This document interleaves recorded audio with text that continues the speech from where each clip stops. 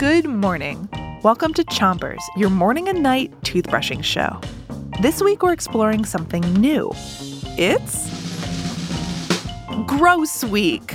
Ew!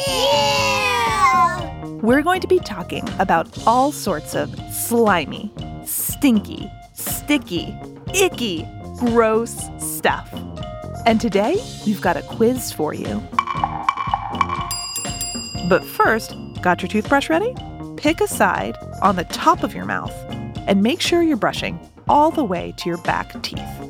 3, 2, 1, brush! All right, ready for the quiz? Here it is.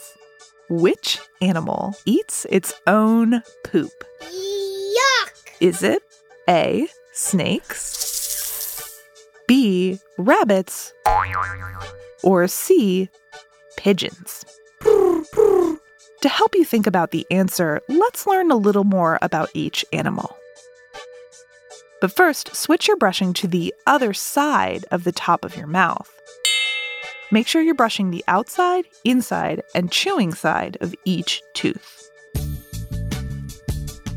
First, snakes.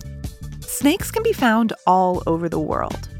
Last week we learned about a snake's jaw, which helps snakes open their mouths up super wide enough that they can swallow their food whole in one big gulp. Since snakes eat their food whole, if what the snake is trying to eat is really big, swallowing it could take an hour. Switch your brushing to the bottom of your mouth. Pick a side and keep making circles with your toothbrush. Next, rabbits. Rabbits eat plants like grass, wildflowers, and vegetables like carrots. Rabbits live together in groups called colonies, and they have lots and lots and lots of babies. Bunny rabbits can have over 100 baby bunnies in a year. Now let's learn about pigeons. But first, switch your brushing to the other side of the bottom of your mouth.